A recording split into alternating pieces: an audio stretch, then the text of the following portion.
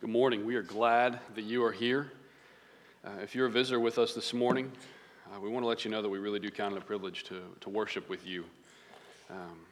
Clinton mentioned this kiosk at the end, but that's a great place to get information, to get plugged in, to learn what life groups are, to learn what's going on in the life of this body. This morning, we're continuing our series about spiritual gifts, and we're going to be in Romans 12. So y'all can turn there, and I'm going to open with a word of prayer, and then we'll dive right in.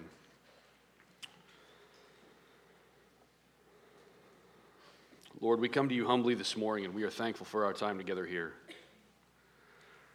Lord, I pray that our hearts are primed and ready to consider the deep love that you have shown us, especially in light of what we have already sung this morning. Lord, in a morning where there's no doubt plenty of other things on our mind, plenty of distractions, school starting tomorrow, teachers going back to work in a new way, children getting ready, school supplies to be taken care of, schedules to be figured out. Lord, I pray that this would be a special time where rather than allowing the other details to drown this part out, that maybe this part could better inform all the other details. Lord, I cannot work that. None of us can make that happen and force that to happen. But by the power of the Spirit, I believe that can happen. So we humble ourselves before you this morning, and we ask for that. Lord, we also ask for, we just want to pray for another pastor and another church in the community. We pray for Highland Terrace, and I pray for Pastor Chet Haney. It was good to get to meet him this weekend and to see his heart for his people, to see his heart for the church, to see his love for you. I pray that you would bless Highland Terrace. I pray that as they're gathering this morning that they're enjoying you in a robust way. I pray for Pastor Haney as he brings the word, that it would be a product of sweet time that he has gotten to spend with you. I pray for his marriage, that it would be healthy, that you would help them to continue to live together in that understanding way so that their prayers are never, ever hindered. Lord, I'm thankful to have a teammate like him in this city, and thankful for the way that their church loves this city. Lord, we also pray for our city council, and particularly we pray for council member Jerry Ransom. I pray that you would bless him. I pray that you would encourage him.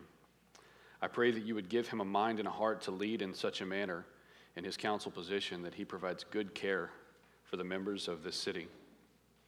I pray that you would give them wisdom that's beyond their understanding. I pray that you would help every council member to not approach councils in a way that is self-seeking or with other motives, but I pray for just purity of motive to genuinely serve this community.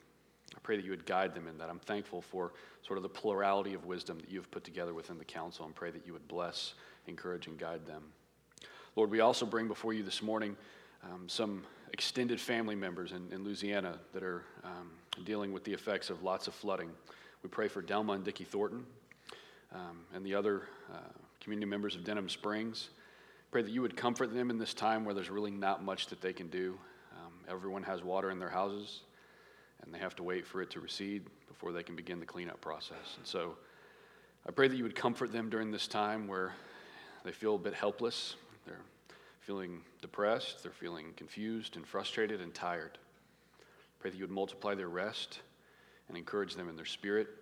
And I pray that if our church is to have any role in coming alongside them and helping them, that you would guide us in that as you see fit.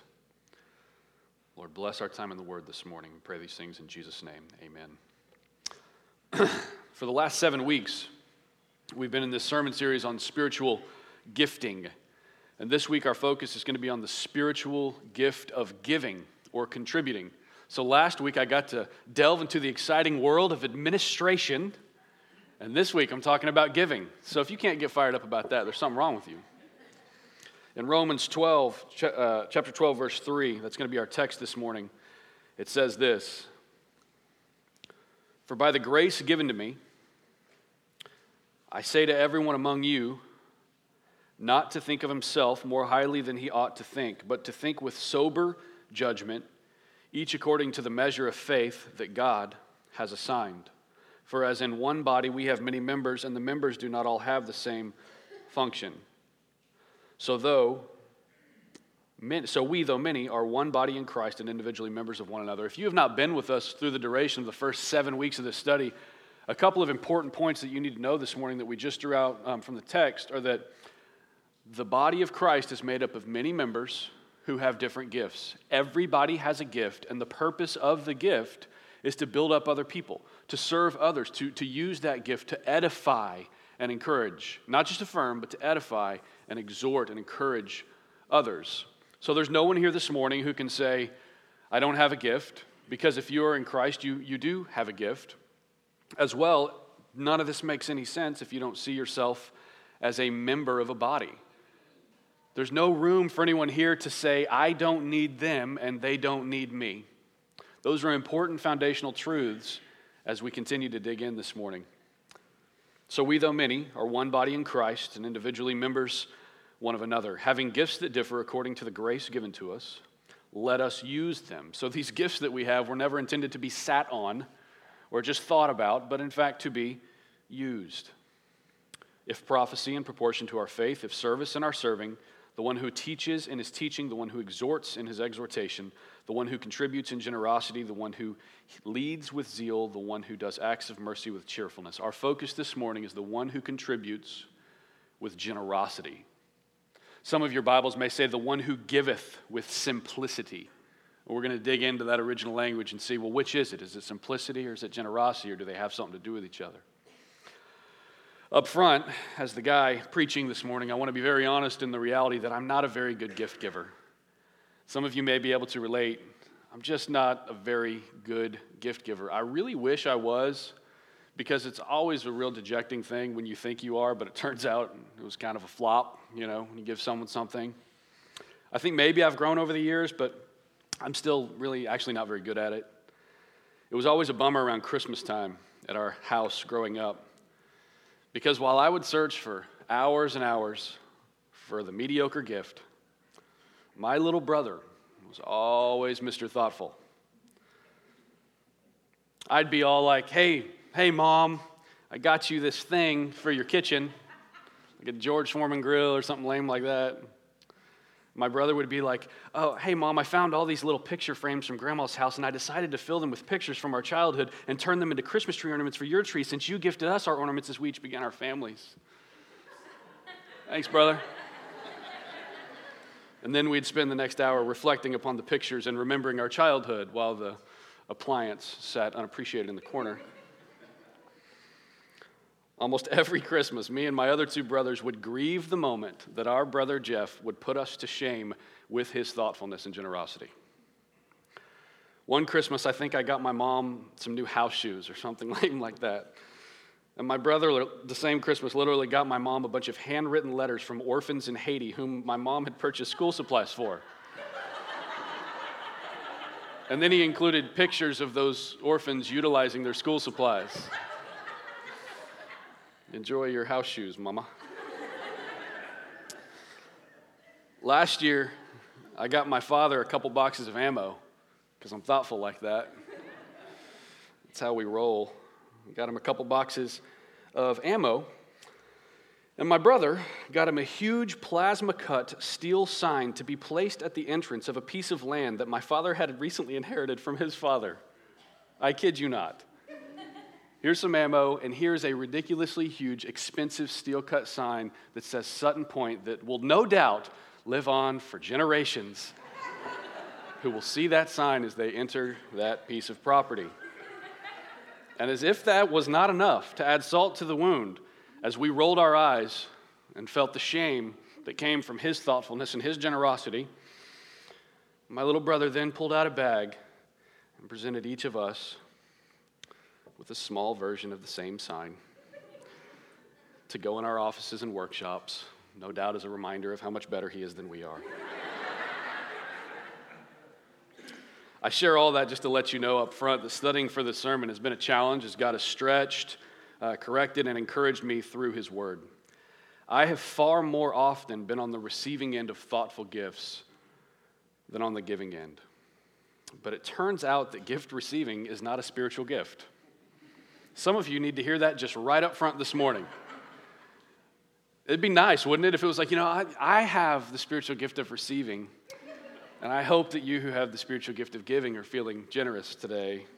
It's not how it works. There is no spiritual gift of receiving. There's only the spiritual gift of giving along with the others. At first glance, this gift seems a little bit hard to pin down. As I was preparing for the sermon, it's the spiritual gift of giving. Seeing as how God has told us not to let our left hand know what our right hand is doing, and that those with this gift usually exercise it privately, it's probably one of the least observable gifts in the body. You don't often hear people say, "Did you hear about my sizable donation?" Yes, tell me about the heart that was behind your sizable donation. That's not usually how it plays out. People who exercise this gift usually do so quietly and privately. We do see the effects of the gift when people are taken care of, but the exercise of it is usually unseen. So my first thought in the sermon prep was, well, this is going to be a short one. If you have the gift, you should probably give some stuff to people. And if you have the gift and I don't, you'll probably know better what that is than I do. So y'all have a good morning. We're going to close it with that and say our prayers and go on. Now, as I kept digging, I was actually very encouraged and blessed. As I looked at the original language and I read the commentaries of men far wiser than myself, I found myself convicted and I found myself blessed, and I'm hoping that's where we also land together this morning. First, I found that when we give, we're called to do so with generosity. When we give, we're called to do so with generosity. The original word here is simplicity. So you might be thinking, well, which is it? Is it simplicity or generosity? But in the ancient school of thought, you couldn't disconnect them. They went together. You couldn't actually be generous unless you had the simplicity of mind that was so satisfied with Christ that your heart would lead you toward generosity with others. It indicates simple, here's a lot of alliteration for you early in the morning, simple, single sincerity that is without self-seeking. It actually says that in the concordance, all those letters. It's simple, single sincerity that is without self-seeking. When we give, we're to do so with the sincerity that is not selfish. The generosity of copious bestowal. I like that. Write it down in your notes because it's awesome. The generosity of copious bestowal. Not cheapskate giving, not token giving, copious bestowal giving, bountifulness. For from sincerity of mind springs liberality toward others. What we're getting at this morning is that when giving, motives matter. Your motive absolutely matters when it comes to exercising the spiritual gift of giving. The Holy Spirit will never lead you to give with a heart that expects something in return. The call is to be big-hearted and open-handed because our generosity towards others is the product of God's generosity toward us. I'm going to say that again because it's one of the key points of the morning. Our generosity towards others is the product of God's generosity towards us. He gave us a spiritual gift of giving so that we can then give to others. We love God because He first loved us, but what we find in the gifts is that we love others because He first loved us. So for a moment, what I'd like to do is consider God's generosity towards His people. Over the years, through the generations, I want us to take almost a treasure hunt this morning and look at about 3 or 4 different texts where we look at God's generosity towards His people and what the effect was of His generosity towards us and those generations who have gone before us. We're in Romans 12 right now. Romans 12 is the massive imperative that is the result of 11 chapters of indicatives. So as we see this gift that we have, and we see this gift that we're supposed to use to build others up, what we know is that this chapter in particular is the product of 11 chapters that have often been called the greatest letter ever written. A whole bunch of details about God and what He has done for us in Christ that leads to how we respond. It's the result of what happens, this chapter is the result of what happens when God gives His grace to people, bringing them from darkness to light, from lost to found, from dead to alive. The indicative is God's generosity, and the imperative is our generosity. What we have to observe is the generosity of God towards us, and what we do with that is we are to be generous towards others. Ours overflows from His. When we're made alive in Christ, it changes the way that we view our possessions and our provision, which is what we're going to look at here briefly. First, we trust God for our provision. When we realize our deep need of God and we receive what He offers in Christ, we no longer view provision as something that's completely up to us. Our culture is obsessed with provision. That's why this is important to understand, because you're not going to get this message anywhere else. The kinds of things we hear are obsession with provision, and we actually have the audacity and arrogance to think that it's all up to us when it comes to provision. With each child that I have, the government reminds me I should probably make more money when I go to do my taxes. When we adopted a little girl, I actually was told by a loving and kind family member that I wanted to choke. Why'd you choose a girl? How are you going to pay for all those weddings? Are you for real right now? That's your first thought? How are you going to pay for all those weddings? We're obsessed with provision. But when we receive the grace of Christ, we realize our bankruptcy and how ridiculous it is to think that we are in charge of such matters. We no longer view our provision as something that's up to us. Rather, we see that not just some, but all provision is from God. Scripture says, what do you have that you have not been given? What do you have that you did not receive? So when through such provision we acquire possessions, for those who are in Christ and been on the receiving end of His grace, we hold to them more loosely. But holding to them loosely isn't enough, because God says, give it away. That's where we're going this morning. A life of simplicity. Give to others with simplicity, or contribute to others with generosity. So let's continue to explore the generosity of God. Turn to Exodus 36. Exodus 36, it's towards the front of your Bibles. If I asked you to just spend a few minutes thinking about what God has already done in the book of Exodus at this point, many of you could come up with a pretty hearty list. The setting as we go to Exodus 36 is this. These are the realities that we observe with God as we try to figure out what effect those realities have on His children. The setting here is that God has redeemed His people from Egypt. God has appointed Moses to lead them. God has instituted the Passover. Listen to all the generosity of God. God has led them through the wilderness, and God has guarded them in the back as they went. God has parted the Red Sea for them. God has provided bread from heaven. God has brought forth water from a rock. God has given the 10 Commandments. And now it's time for them to do something. It's time to build the tabernacle where God will dwell among His people. He gives them specific directions for how this place of dwelling is supposed to be, how it's supposed to be built. And much like building a custom home, you find that the costs add up quickly. What God calls us to is a costly endeavor, not a cheap one. The costs add up quickly. This is not going to be cheap. So there's these two master craftsmen that everyone needs to know, Bezalel and Aholiab. I wanted to name our kids Bezalel and one Aholiab, and my wife vetoed it. But they are the master craftsmen of the tabernacle. They're in charge. And so Bezalel and Aholiab are two master craftsmen who are going to be in charge of these details. And so Moses calls these two guys to himself. And look what unfolds in verse 2 of chapter 36. And Moses called Bezalel and Aholiab, and every craftsman in whose mind the Lord had put skill, everyone whose heart stirred him up to come do the work. This is very much run in parallel with spiritual gifts. God does something in them. He stirs their hearts, and He gives them abilities that they did not have before this. He gives them an ability to serve in a way and a heart to serve in a way that they would not have had it not come from God. And so all these people are coming together, and they receive from Moses all the contribution that the people of Israel had brought for doing the work on the sanctuary.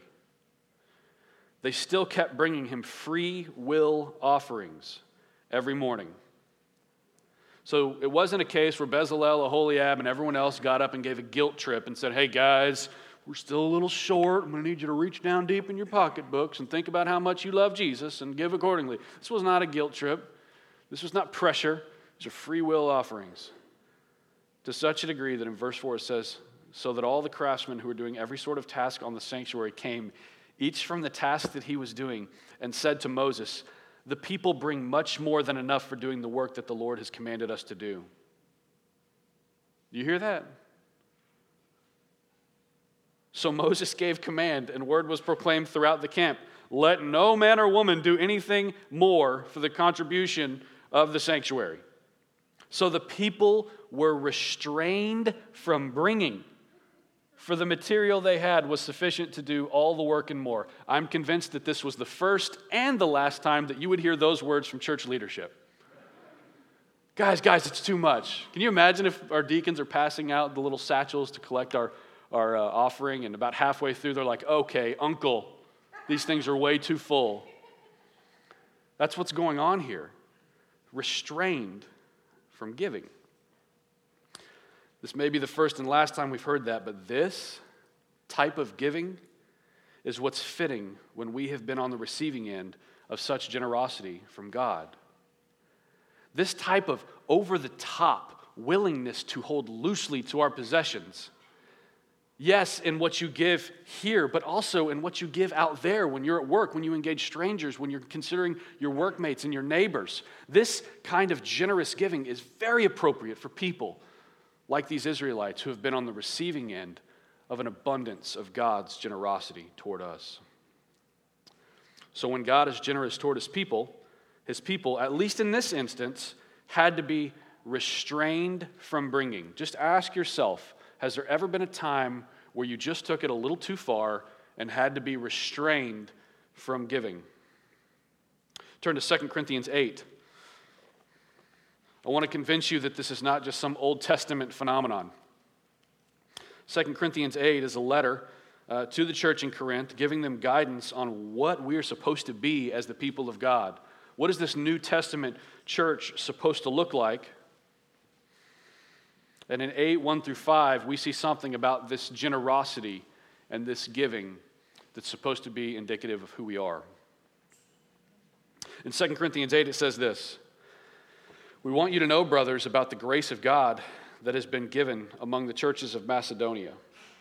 For in a severe test of affliction, their abundance of joy and their extreme poverty have overflowed in a wealth of generosity on their part. Now, in any setting almost other than this, that sentence doesn't even make sense, right? So I'm going to read it again, and I want y'all to just think about it as almost like a math equation. In a severe test of affliction, their abundance of joy, well, those don't usually go together because usually joy goes away in affliction, right? Well, apparently not here. In a severe test of affliction, their abundance of joy plus their extreme poverty equal an overflow in a wealth of generosity on their part. For they gave according to their means, as I can testify, and beyond their means, of their own accord, begging us earnestly for the favor of taking part in the relief of the saints. When's the last time you begged earnestly for the favor of taking part in the relief of the saints? And this, not as we expected, but they gave themselves first to the Lord, and then by the will of God to us. There's at least two things for us to consider here. First, notice that the grace of God results in a wealth of generosity in spite of the circumstances. The grace of God results in a wealth of generosity in spite of the circumstances. What we have to see here is that the way that happens and the reason that happens is because a wealth of generosity was never designed by God to be contingent upon your circumstances. Some of you may be sitting here pretty overwhelmed with the circumstances. The circumstances aren't good. The bank account is low. The cupboards may be bare. Or you may just not have as much as you used to have at some point in your life. And what God is showing us here is that the way that a wealth of generosity overflows in that moment is because that wealth of generosity was not contingent simply upon your circumstances. It was contingent upon the grace of God, which is never lacking. It was contingent upon a God who was so attentive to the needs of his people that even when they have very little, they were willing to give it because they would say, I trust God. If I give this way, I trust that God's a God who can give us what we need. I trust I'm not going to die of hunger and exposure to the elements. I trust him. A wealth of generosity because of God's wealth of generosity. Second, they gave themselves first to the Lord and then by the will of God to others. First to the Lord and then by the will of God to others.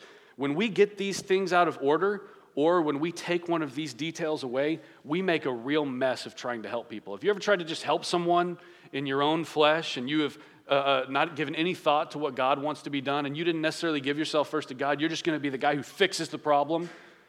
And by the end of the process, no one wants to talk to you anymore. They're tired of your fixing abilities. We can't get these out of order. Give yourself first to God and then by the will of God to others. Social justice without a gospel foundation is empty works that aren't about God. Social justice without a gospel foundation are just empty works that aren't about God. But giving yourself to God without at some point willing to be poured out for others is unproven faith that's lacking in good works. So you can't do one without the other.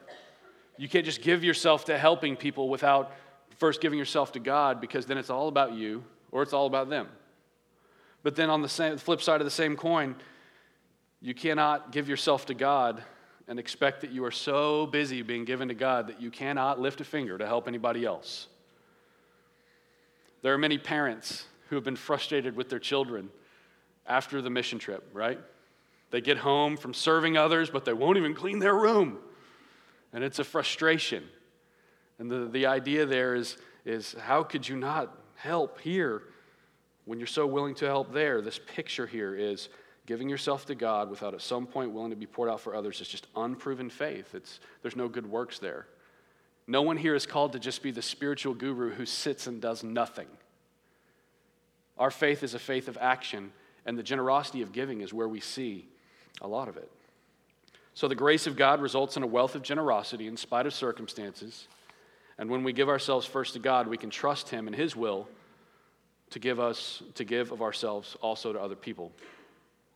As Paul is explaining these dynamics in this letter to the Corinthian church, he says something pretty profound in the next chapter. Look at 9, just probably the next page over in your Bible. Chapter 9, verse 6 in 2 Corinthians. He's been talking about giving. He's been talking about this collection for the saints. And here he says, the point is this. If you hear that in a sermon, usually that's when you pay close attention. The point is this. We've talked about these details. We've observed these movements. The point is this. Whoever sows sparingly will also reap sparingly, and whoever sows bountifully will also reap bountifully. Each one must give as he has decided in his heart, not reluctantly or under compulsion, for God loves a cheerful giver. Again, your motive matters. God loves a cheerful giver. You cannot be doing your giving in a reluctant manner that is under compulsion.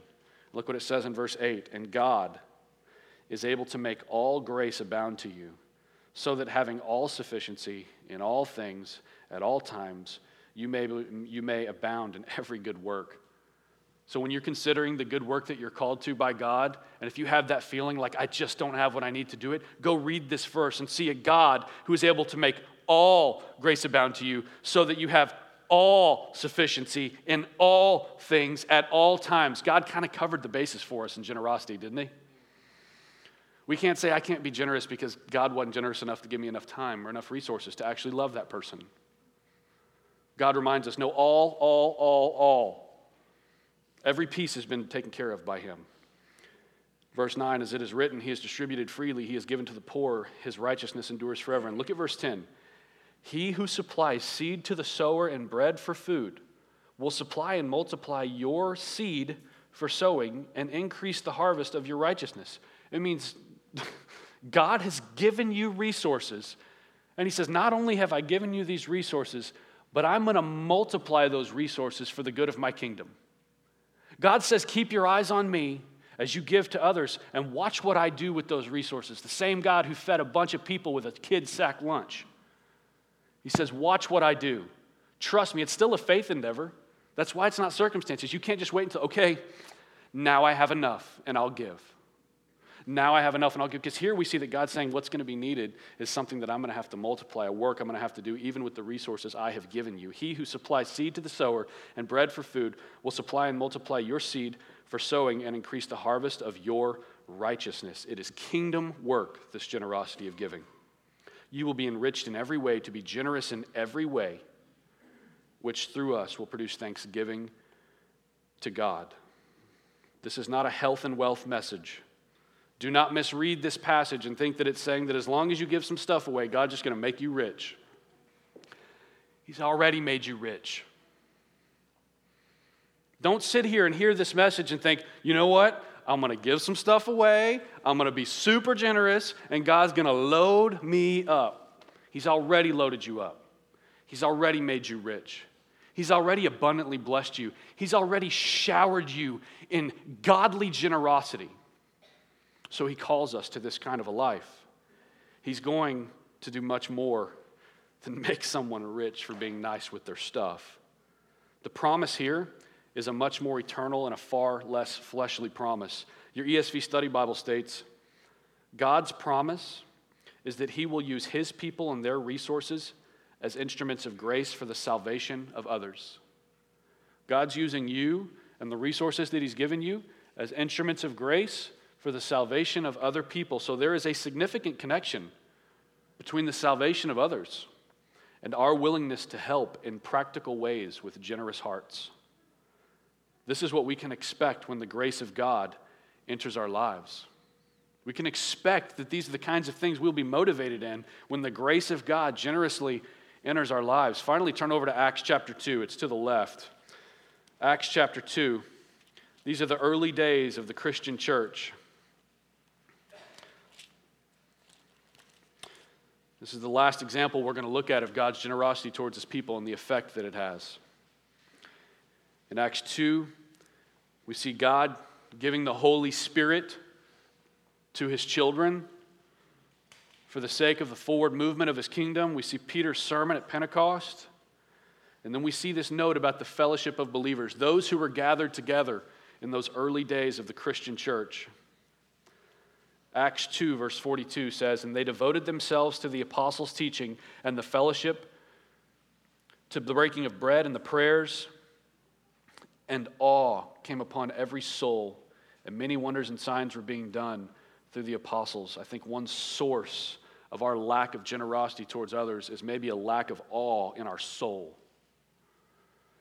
When things are going according to God's plan, you as a believer should be the kind of person who is not so distracted by trivial matters in our culture that you lose sight of God and the awe that creates in your heart. We should have awe in our souls. And look what happens when we do. And all who believed were together and had all things in common.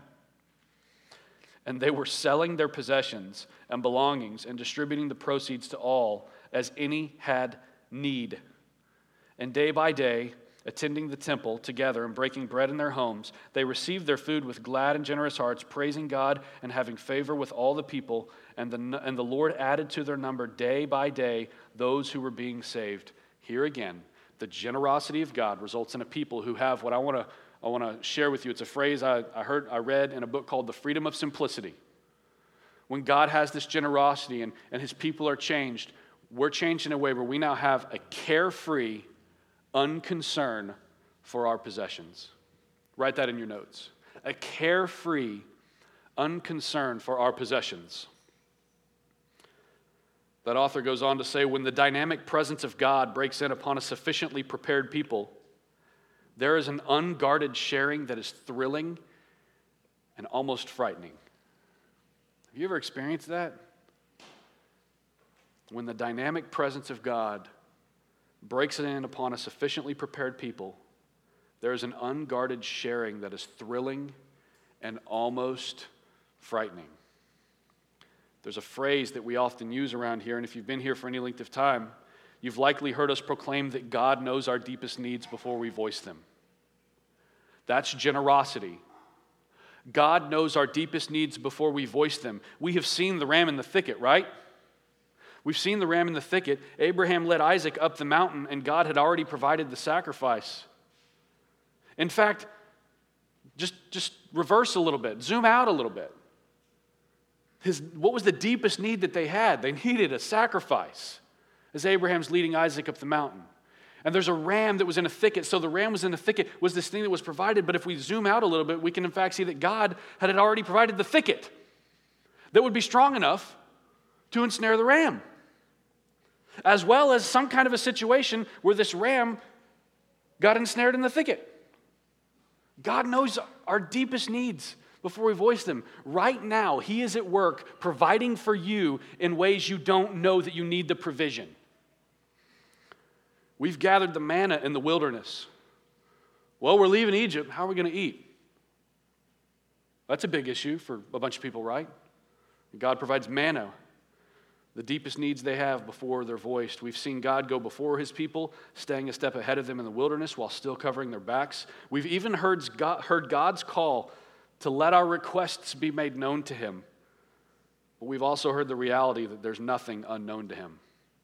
Your God is so generous that He allows you to let your request be made known to Him, but that's not because He was clueless before. You can't get that wrong. Don't think that God's waiting to just hear what your requests are because He has no idea what you need. He's so generous and so compassionate that He knows your deepest needs before you voice them, yet He still says, I'm your Father. Tell me what you need. Full of compassion, He looks at us and says, let your requests be made known. That's for you, not for Him.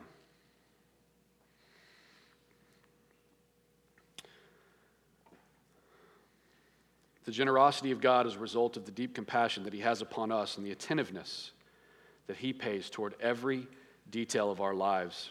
This is why the call to give to others is coupled with the call to do so with simplicity and singleness of heart. When we're called to give, we're called to do so with simplicity, generosity, singleness of heart. If our generosity towards each other is a product of the generosity of God towards us, here's what I think that means. I think it means we should be walking so closely with one another that we know our deepest needs of our brothers and sisters before our brothers and sisters voice them. I think that's what this means. Like a mother with a child, like the way spouses know when the other one needs a break or needs prayer or needs encouragement.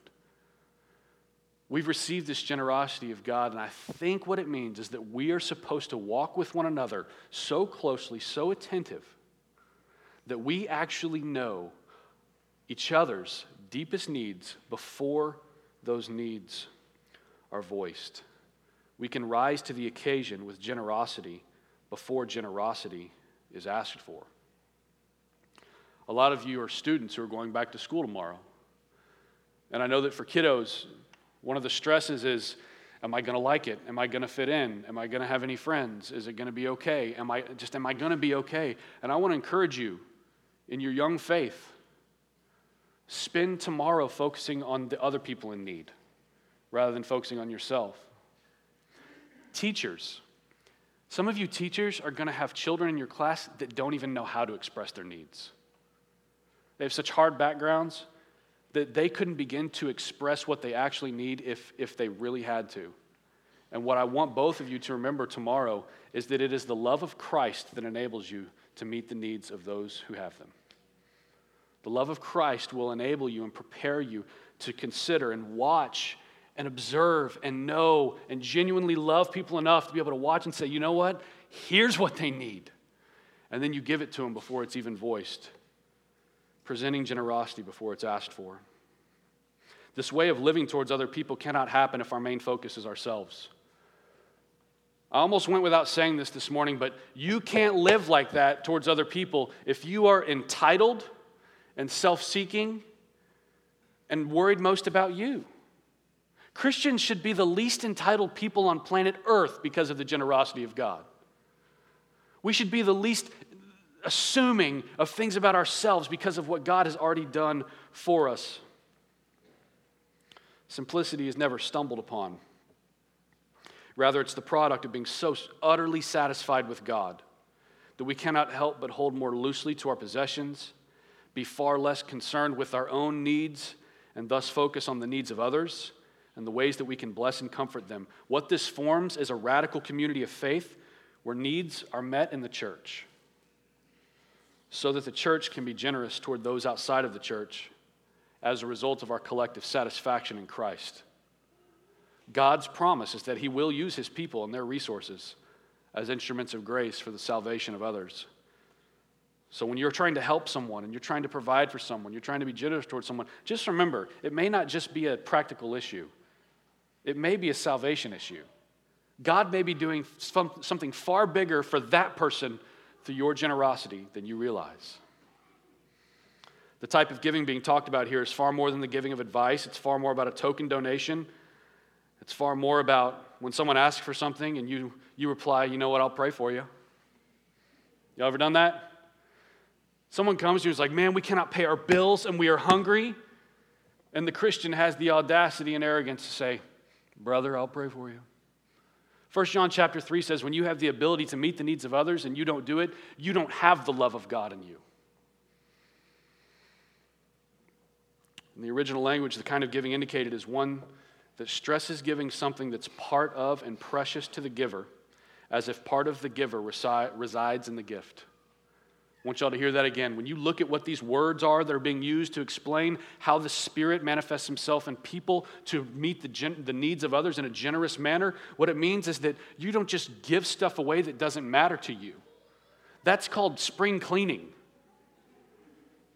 Let's give all this stuff away that we don't care about and that we don't use. That's not generosity. It's good. I mean, there's a lot of needs, so that's good. But the kind of generosity and giving that we're called to is the kind where when you give it to someone, it is still precious to you. So precious, in fact, that part of the giver resides in the gift.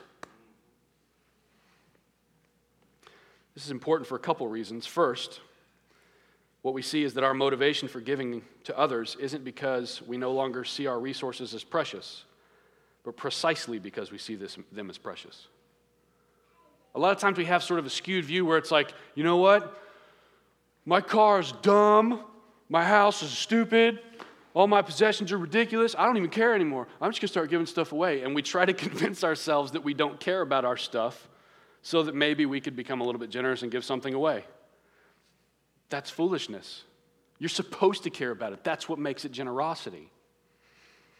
We see our possessions as precious. Our view of time, our view of possessions, our view of money changes when we are acted upon by God. We have a carefree unconcern for those possessions because of God's generosity, not because we see them as unimportant. That same author says this, at the heart of God is compassionate concern for the broken and desperate. At the heart of God is compassionate concern for the broken and desperate. By means of the Old Testament law of gleaning, He placed into the economy of Israel provision for those who, for whatever reason, had become disadvantaged. We read about Ruth and Boaz, a kinsman redeemer. We read about these different stories, and we see the Old Testament law of gleaning. And gleaning, in short, there's a lot of other details, but in short, the Old Testament law of what was called gleaning was that there would be someone who had a big field, and they would have a harvest. They would work that field. They would sell part of the harvest to provide money for their family, and then they may utilize part of it just to survive with the family. But then there were other people who didn't have that for whatever reason. And in the Old Testament law of gleaning, it meant that those people could walk through that field and just get what they need for the day. They could walk through that field.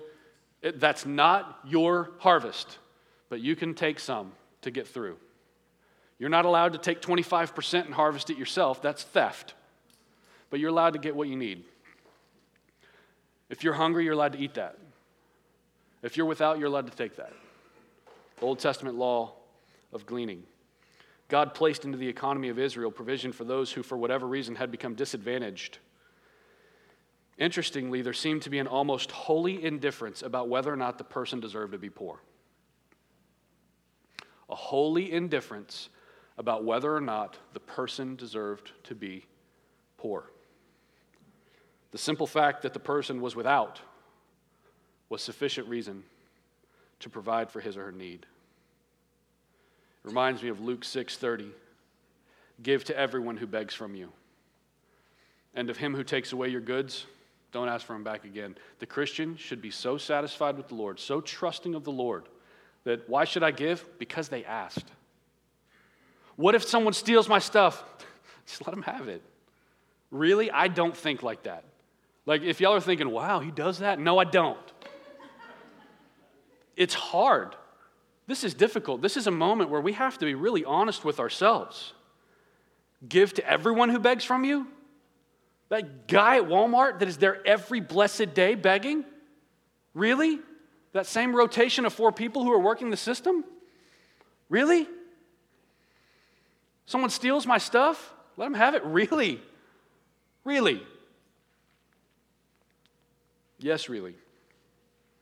It's challenging. The things I'm preaching about this morning are far more radical than the life I lead. But I think that's why we have the word to challenge us, to stretch us. We were once the broken and desperate people who God showed great compassion toward. That tempers everything.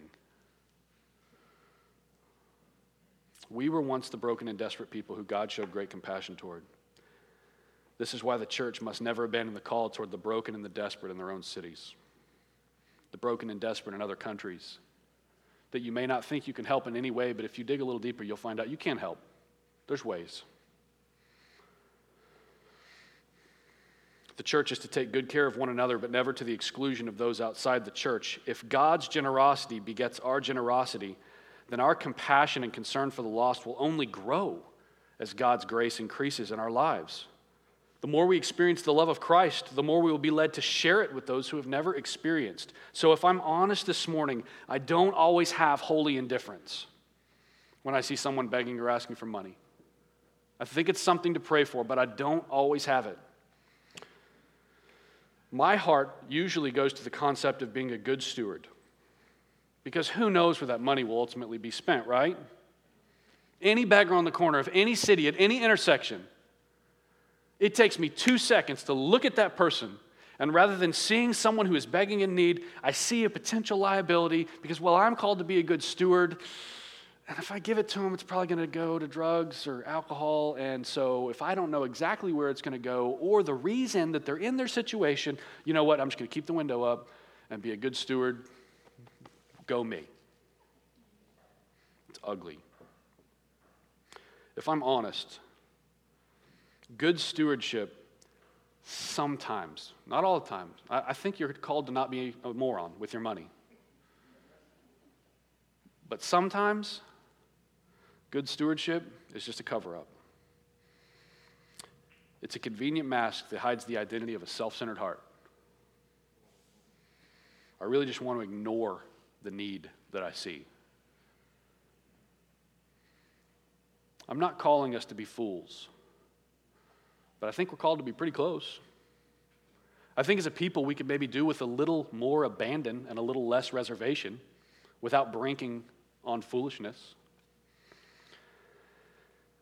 As I was working through this and considering just the desire that I have a lot to ignore the need, because I got plenty of responsibilities, don't worry.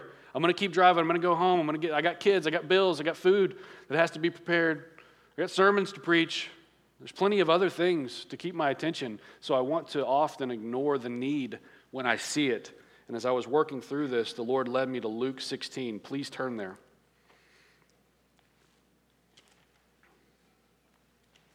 Luke 16. I'll warn you ahead of time. This is a very, very sobering illustration. If you're a person who uses good stewardship as a mask to cover the identity of a self-centered heart, this is a very sobering illustration. If you don't remember the last time that you considered anyone's needs and actually provided for them, this is a sobering illustration. But the reality is, this church is full of big-hearted and open-handed people who give and give and give and bring meals and clothes and money and food and also continue to give in their offerings regularly on Sundays. So this isn't a big guilt trip, but even if you're that person who is moving in a faithful way, this is still a sobering illustration. Luke 16, verse 19, the rich man and Lazarus. There was a rich man who was clothed in purple and fine linen, and who feasted sumptuously every day. Just taking it, what do you think it looked like? What do you think that guy's life was like? A rich man clothed in purple and fine linen, who feasted sumptuously every day. And at his gate was laid a poor man named Lazarus, covered with sores, who desired to be fed with what fell from the rich man's table. Moreover, even the dogs came and licked his sores. Quite the difference between the rich man and Lazarus. The poor man died and was carried by the angels to Abraham's side. The rich man also died and was buried, and in Hades, being in torment, he lifted up his eyes and saw Abraham far off and Lazarus at his side. And he called out, "Father Abraham, have mercy on me, and send Lazarus to dip the end of his finger in water and cool my tongue, for I am in anguish in this flame." A kind of anguish so profound that you would ask the most lowly person you ever knew to just dip their finger in water and put it on my tongue because of the anguish of the flames. But Abraham said, "Child, remember that you in your lifetime received your good things, and Lazarus in like manner bad things. But now he is comforted here, and you are in anguish. And besides all this, between us and you a great chasm has been fixed, in order that those who would pass from here to you may not be able, and none may cross from there to us." You imagine the torment not only of the fire, but being able to see the blessing that the other is experiencing, and knowing it has been made that you will never cross over into that. That's part of the torment. And he said, "Then I beg you, Father, to send him to my father's house, for I have 5 brothers, so that they may warn them, lest they also come into this place of torment." But Abraham said, "They have Moses and the prophets, let them hear from them." And he said, "No, Father Abraham, but if someone goes to them from the dead, they will repent." He said to him, "No, they won't. If they do not hear Moses and the prophets, neither will they be convinced if someone should rise from the dead." He is in anguish, fiery anguish. He sees the blessing that another one has that he let go of, that he did not have and would never have. And not only that, he had thought of his 5 brothers at home. And he says, if you send them a dead guy to warn them, they'll listen. Seriously, an apparition. Send them someone who's dead so that they'll tell them something and they'll remember it. And Abraham says, no, they won't. If they haven't listened to God's messengers, there's no phenomenal, sensational thing that's going to grab their attention. They already have what they need to make the decisions that they need to make in their life with the abundance that they have. This picture is very sobering. What I want to point out here, the rich man was not the cause of Lazarus' plight. In fact, the rich man doesn't seem to have done anything to make Lazarus' situation worse. The rich man's offense was that he simply ignored the one who was in need. That's the offense, is that he ignored the one who was in need. And a fitting penalty for such an offense in the eyes of God was eternal torment and separation, fiery anguish. Some of you today may be like that rich man, and some of you may be like his 5 brothers who need to listen to God, who need to consider the generosity of God. It's simply not okay to ignore the disadvantage when you have the ability to help. It's never okay. So our generosity is an overflow of God's generosity. And remember that definition that I shared just a few moments ago? How we don't give things away because they're not precious to us anymore, but because they are precious to us, and the kind of giving we give is where we're giving this thing that means something to us, yet part of the giver resides in the gift. How fitting that we're to give to others as though part of the giver resides in the gift. For is this not exactly what God did to us in Christ? Is it not exactly what God has done for us in Christ? Consider how Hebrews describes Christ. He is the radiance of the glory of God, the exact imprint of his nature. No doubt, God's greatest gift towards us is one that is precious to him. There's no doubt that God's greatest gift to us, Christ, we can take it so for granted. It can be so commonplace. Yeah, he gave his son for your sins. He gave his son, the radiance, the glory of himself, his exact imprint for you. That is a generosity that is unmatched and will forever be unmatched. So was God's gift to us precious to him? Absolutely. And there's no doubt that the giver resides in the gift as the exact imprint and the perfect representation, setting a standard for our generosity towards others. There is no generosity without genuine satisfaction in Christ, and Christians should be the least entitled people ever and the most generous. Let's pray.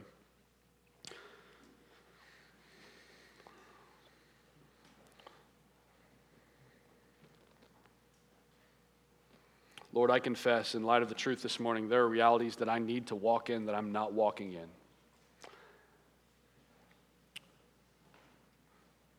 Thank you for your generosity.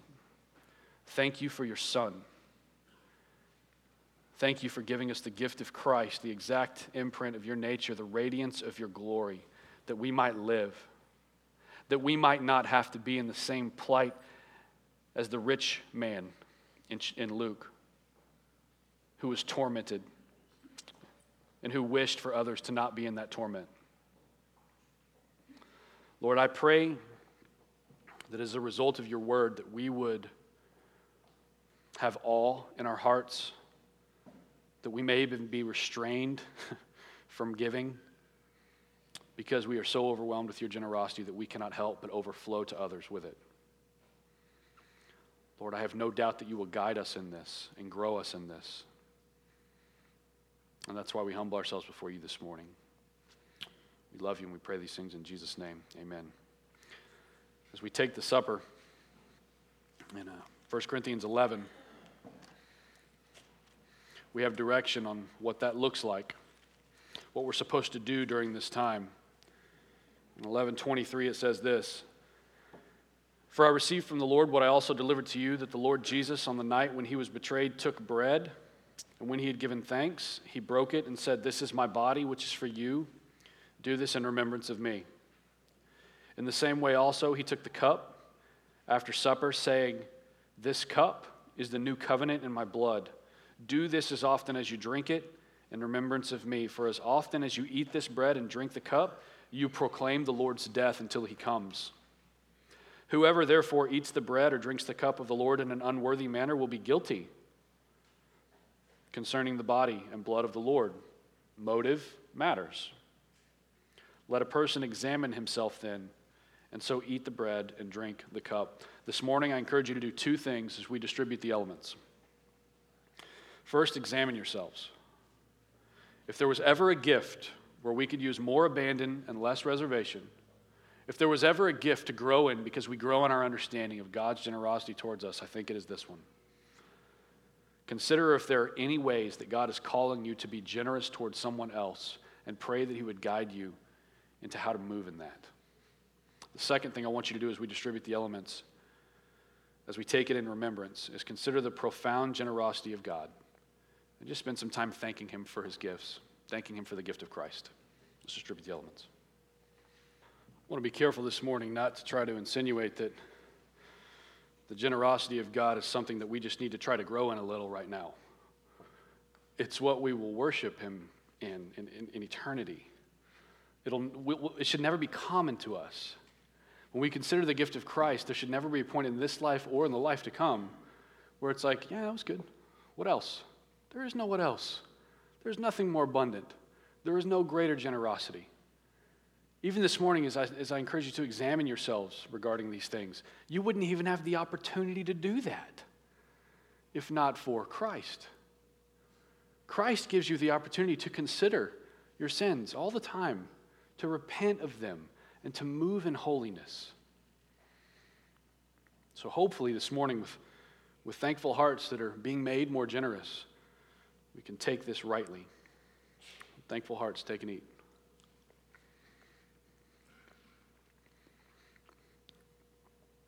Take a drink.